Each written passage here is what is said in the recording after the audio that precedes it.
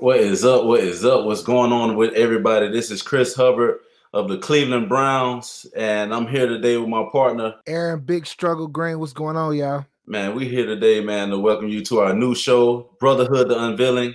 We hope to conquer so many things on this show: mental health, careers, family, relationships. We just hope that you guys are listening and understanding and trying to hone it into what we have to say. And we just want y'all to be able to give feedback, man, wherever that may be. A little bit about me, man. Chris Hubbard from Columbus, Georgia, small city. I went to Carver High School, Columbus, Georgia. Didn't have many offers growing up, but I was raised by some people that really had my back, man. My moms, and they really looked out for me, and they always told me to keep my head on strong and that we'll find a way, whatever it might be. And sure enough, man, I found UAB.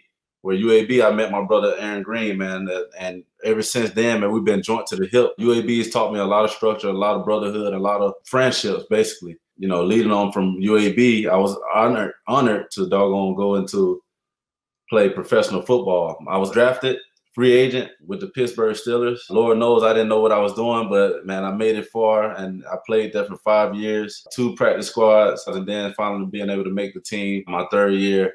And ever since then, I've been making the team and trying to provide and showcase the skills that God gave me. So going on forward to 2018, I had hit free agency where the Cleveland Browns gave me a shot, gave me a chance, and I'm going to pass it on to my partner, Aaron Green. Aaron Green, Big Struggle. My profession, I am a social worker and an entrepreneur. A little bit about me, I'm from Indianapolis, Indiana, born and raised. I like to call myself the perfect statistic, single parent home. Dad was in prison.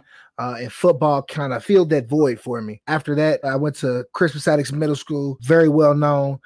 Then I went to Cathedral High School. From Cathedral, I went to a D2 college called Miles College in Birmingham, Alabama.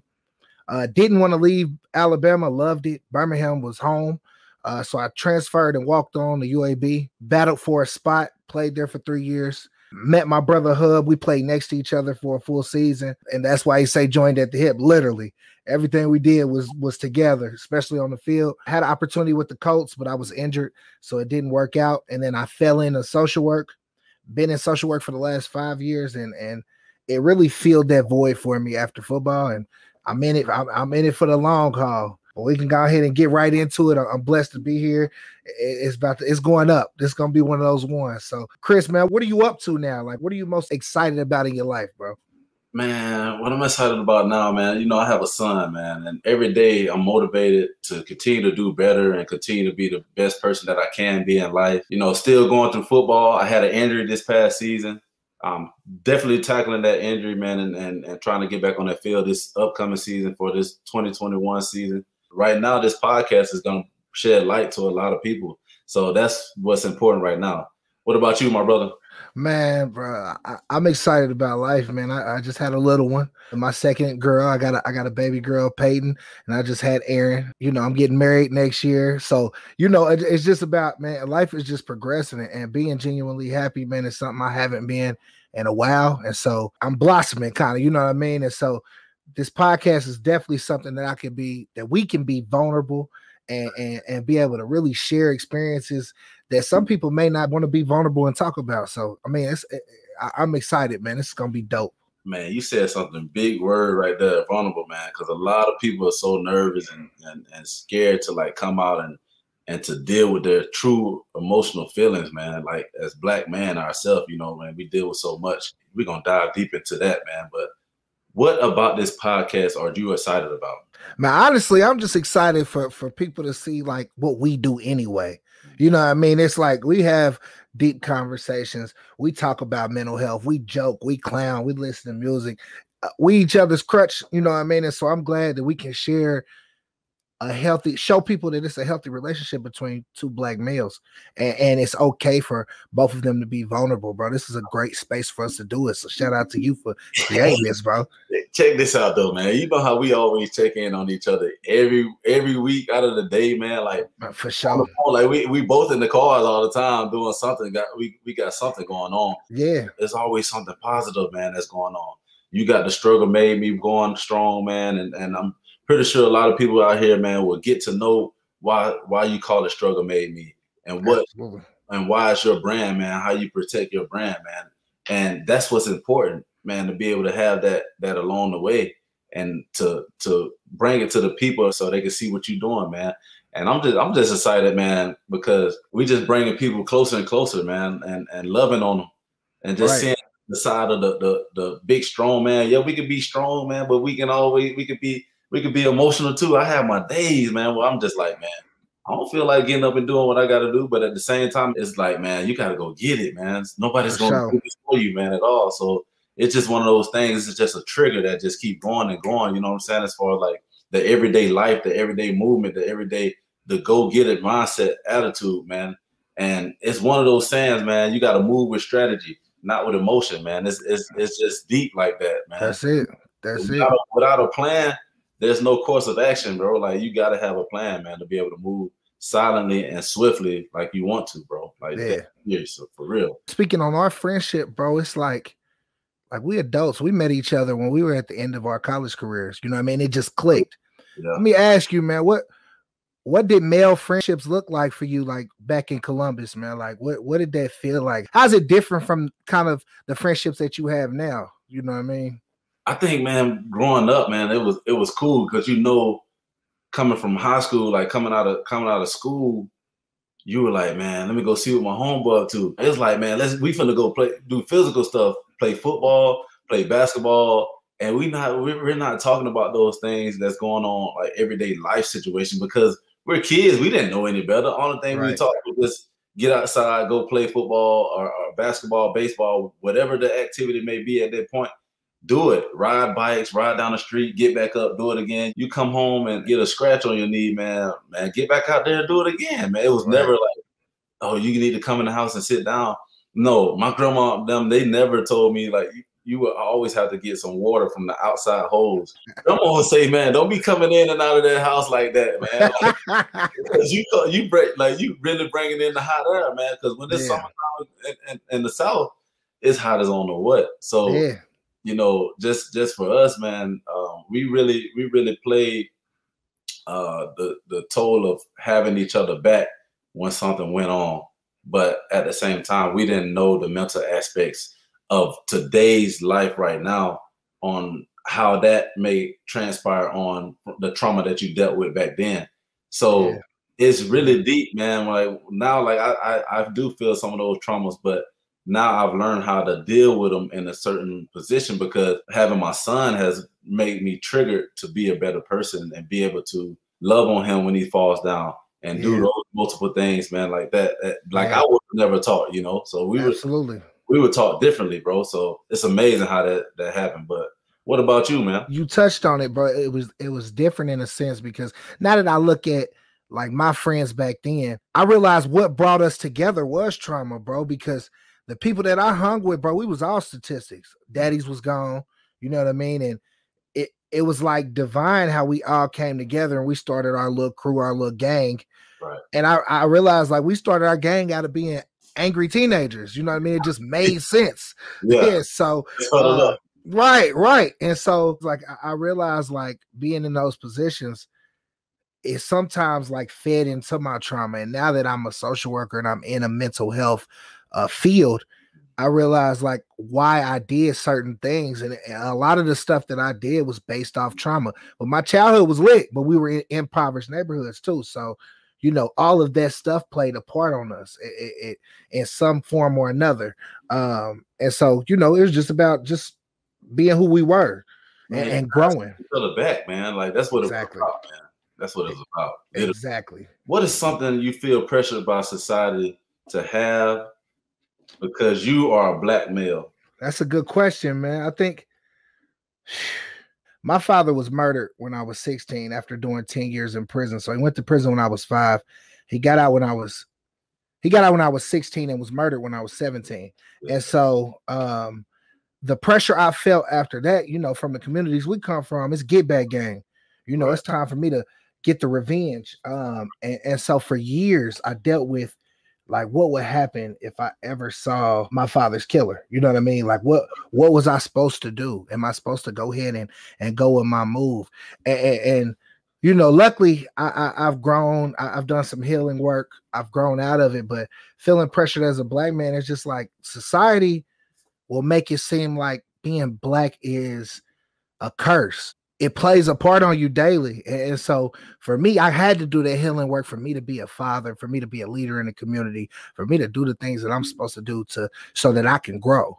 Yeah. You know what I mean? So what are some things, I'm sure, man, your pressure's got to be crazy. What are some things you feel, you know, in your life that pressure you? For the most part, man, when I got into the league, man, I've dealt with so much trauma, like growing up, and my cousin, when he was murdered, man, and that really hit my soul, because he was supposed to be where I'm at right now today. He was always telling me, man, like, hey, cuz, man, you gonna make it to the league, man. I'm gonna be there along with you, you know, for the ride, for the journey, man. I can see you having it. But little do people know, man, my cousin was dealing with in the drug game, man. He was dealing in that type of field, and you never know how life works, man. Dealing with those type of paths, man. Yeah. Dealing with those type of people. And people get grimy, man. And, yeah. You know, I remember the story, man. My cousin being killed in a strip club, man. Late night, I got the call, and my son is being involved with the story. He got shot in the head and shot in the chest, man. And that messed up my life, like, for a long period of time. I don't think I really like handled that situation well, like I should have. How did you handle it, bro? I don't think I did. I think football took part of that. Yeah. I never had a chance to like really like mentally like take a break to really understood why did this happen. I went to the funeral like asking like, man, like, why did this happen to my cousin? Like, why him? You know what I'm saying? Like, I'm just thinking about that the whole time. I never dealt with it until like I got older. I'm like, man, why am I having these dreams? Why am I having these nightmares? Right. And because I never dealt with the whole aspect of him being done. Like he's not gonna be here no more. Like I still have his number in my phone. Like, and I look at him like, man, dang, what if I would have called cuz right now? But it's just not that anymore, man. My cousin, he's gone, been gone for some time now, man. And I think I struggle with that a lot.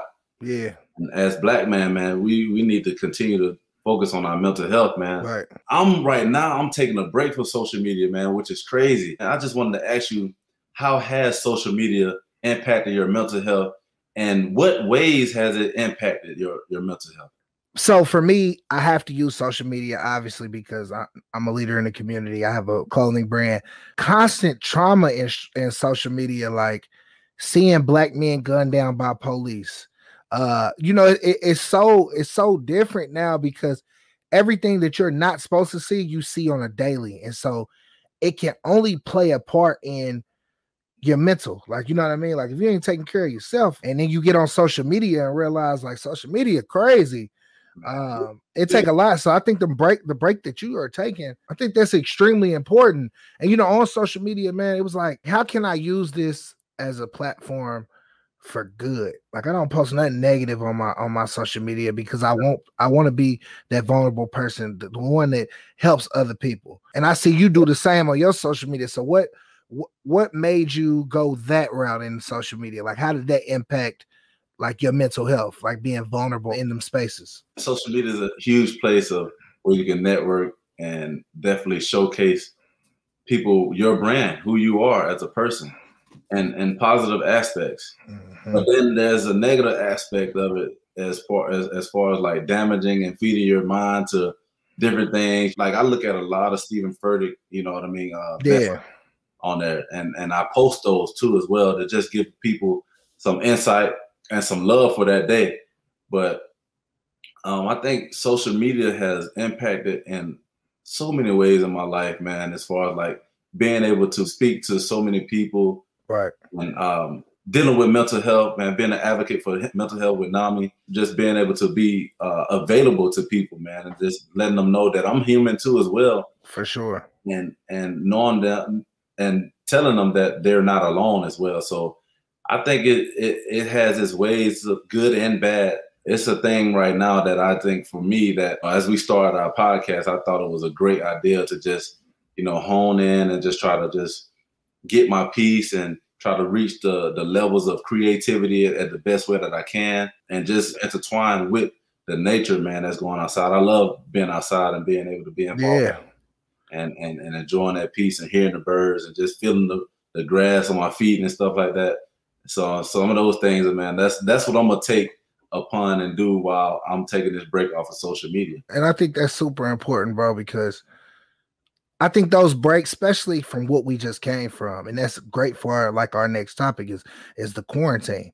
We came from a point where social media was really all we had to connect with our people. I want to ask you, man, like during the quarantine, you had to sit with parts of yourself that others don't normally get to confront. You know what I mean? There were dark places. We talked a lot about, really honing in on who we truly are and asking ourselves those difficult questions. What did COVID teach you about yourself? Man, COVID has taught me a lot about being around my family, man. For sure. How much I love to be around my family. Yeah. During that time, we didn't have football, where we were at home being around each other, learning new skills. I found that I had a passion for cooking. For sure. I love to grill. I love to, cook breakfast food. So like every day I was cooking like three times a day, breakfast, lunch, man. Like just enjoying that process of it all. So for me, man, I've learned that enjoy your family, find something that that you're truly passionate about. Yeah. And it really like took over me. It really took over me, man. Yeah. What about you, man? What did you learn during the quarantine time? Man, bro, I had to get creative with the hustle. You know what I mean? Like, it was good being home, but in the field that I'm in, I only get paid for face-to-face work. You know what I'm saying? And so being with the people, feet on the ground in the community. And so I had to learn how to Zoom call to help people in crisis. I had to help myself in the crisis. Quarantine was like pure mental health, like literally. Like I didn't get sick. I got mentally sick. You know what I mean? Like, true, okay, bro. I gotta deal with this. Like and it allowed me to sit down and feel my feelings, because as Black men, we suppress our feelings a lot. You know what I mean? Like, we supposed to be macho and strong, and sometimes we put those feelings elsewhere. And so I had to allow those feelings to come back out. You know what I mean? It was times where I sat in the room and cried. Like after you cried, like how did you feel? Bro, crying, I tell people crying has to be the greatest release that you can do, bro. I feel like as Black men, we'll either explode, we'll lash out. I think a good cry is healthy. You know what I mean? Especially it's like when you're a baby and you cry, you got that little, that was the best feeling in the world. That's the real one, bro. I swear. That's when you know, man, I done released everything that was frustrating me, that was going on through my mind. You in the NFL, everybody expects for you to be macho all the time. Like, what do you do to release some of that pressure? I like to have a cigar, man, every now and then. All right, now I might have a little tequila every now and then. Okay. I just sip my tequila and have my my cigar. But in the meantime, during out the week, man, I honestly lift weights, man, to just clear my mind. When I can run, I like to hit the ground running, man, and release that way. But if I'm not even doing that, shoot, I like to get in the car and just ride and listen to a couple of songs that I have on my playlist, and just out and just circle around a couple blocks, man, and just enjoy the life that we've been given, man, and because it's so short and so timely, man. So you gotta embrace and enjoy the time that you are here on earth, man. What are some things that you do to release, man? Man, I put the phone down. I chill with the babies, man. My kids, man, it's an amazing feeling to just watch them grow and listen to their growth. And I find peace in just being a father. My daddy wasn't there, and so it was like it's different. Like, I just love being in the space with them, even if I'm just observing. They may not even think I'm paying attention, but I'm looking at them and just like, wow, man, like this is what life is about. Like, you know what I'm saying?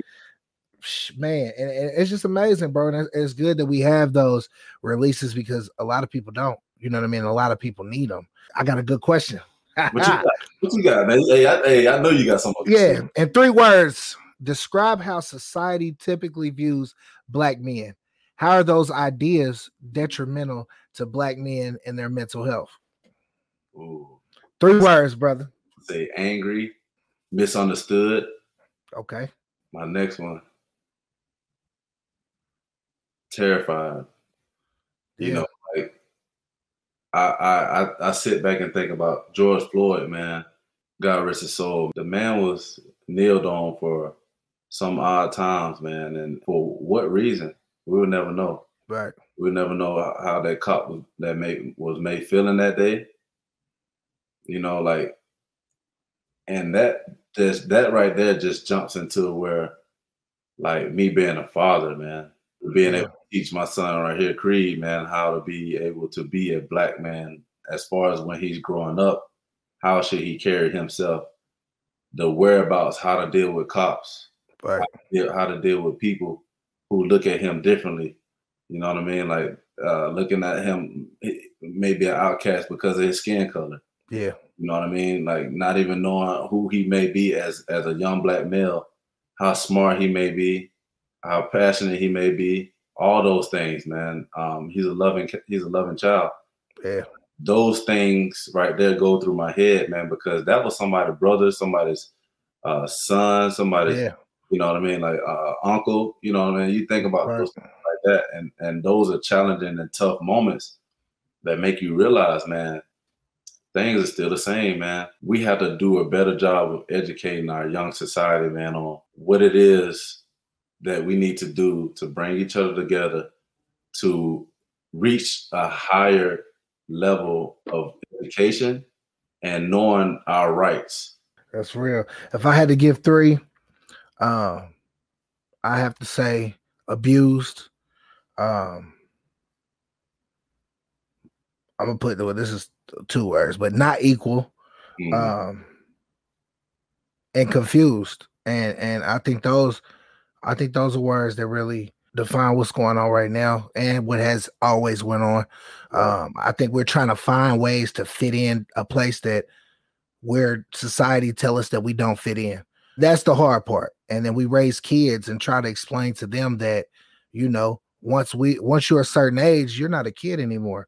Unfortunately, you're labeled as a threat after you become, especially a black male, after you're not a teenager, you're a man, because we've watched society tell us that you could be walking home with some Skittles as a kid and be killed. You could be playing with a BB gun in a park and be killed. You know what I'm saying? And so I think that all plays in our mental health, bro. And I think this is what's so powerful about this podcast, bro. We're going to dive deep. We're going to dive real deep about what it is to be in a brotherhood, and being black men, talking to other black men and bringing out the most important stuff, bro. So, hey, man, it's lit, man. That's what's important, man. I'm so excited, man, for showing, man, of what we're bringing to the forefront, man. And this is just the beginning, man. Yeah, this is the beginning of many more to come, man. And we just hope that everybody that's out there listening, man, that you just, you know, that you hear us as people,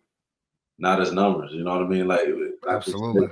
So we appreciate y'all for listening. We salute you guys, man, and welcome to the new show, Brotherhood Unveiling. Your voices matter, man. Your voices matter to us, man. And like my brother said, man, we're on the way up, man, and we just hope to see a combination of everything on this show, man. So there's more to come. There's more to come. Brotherhood Unveiling. I hope you guys enjoyed the first show. Many more to come. Let's do this, man. Let's rock out strong, man. Love you guys, man. Wow.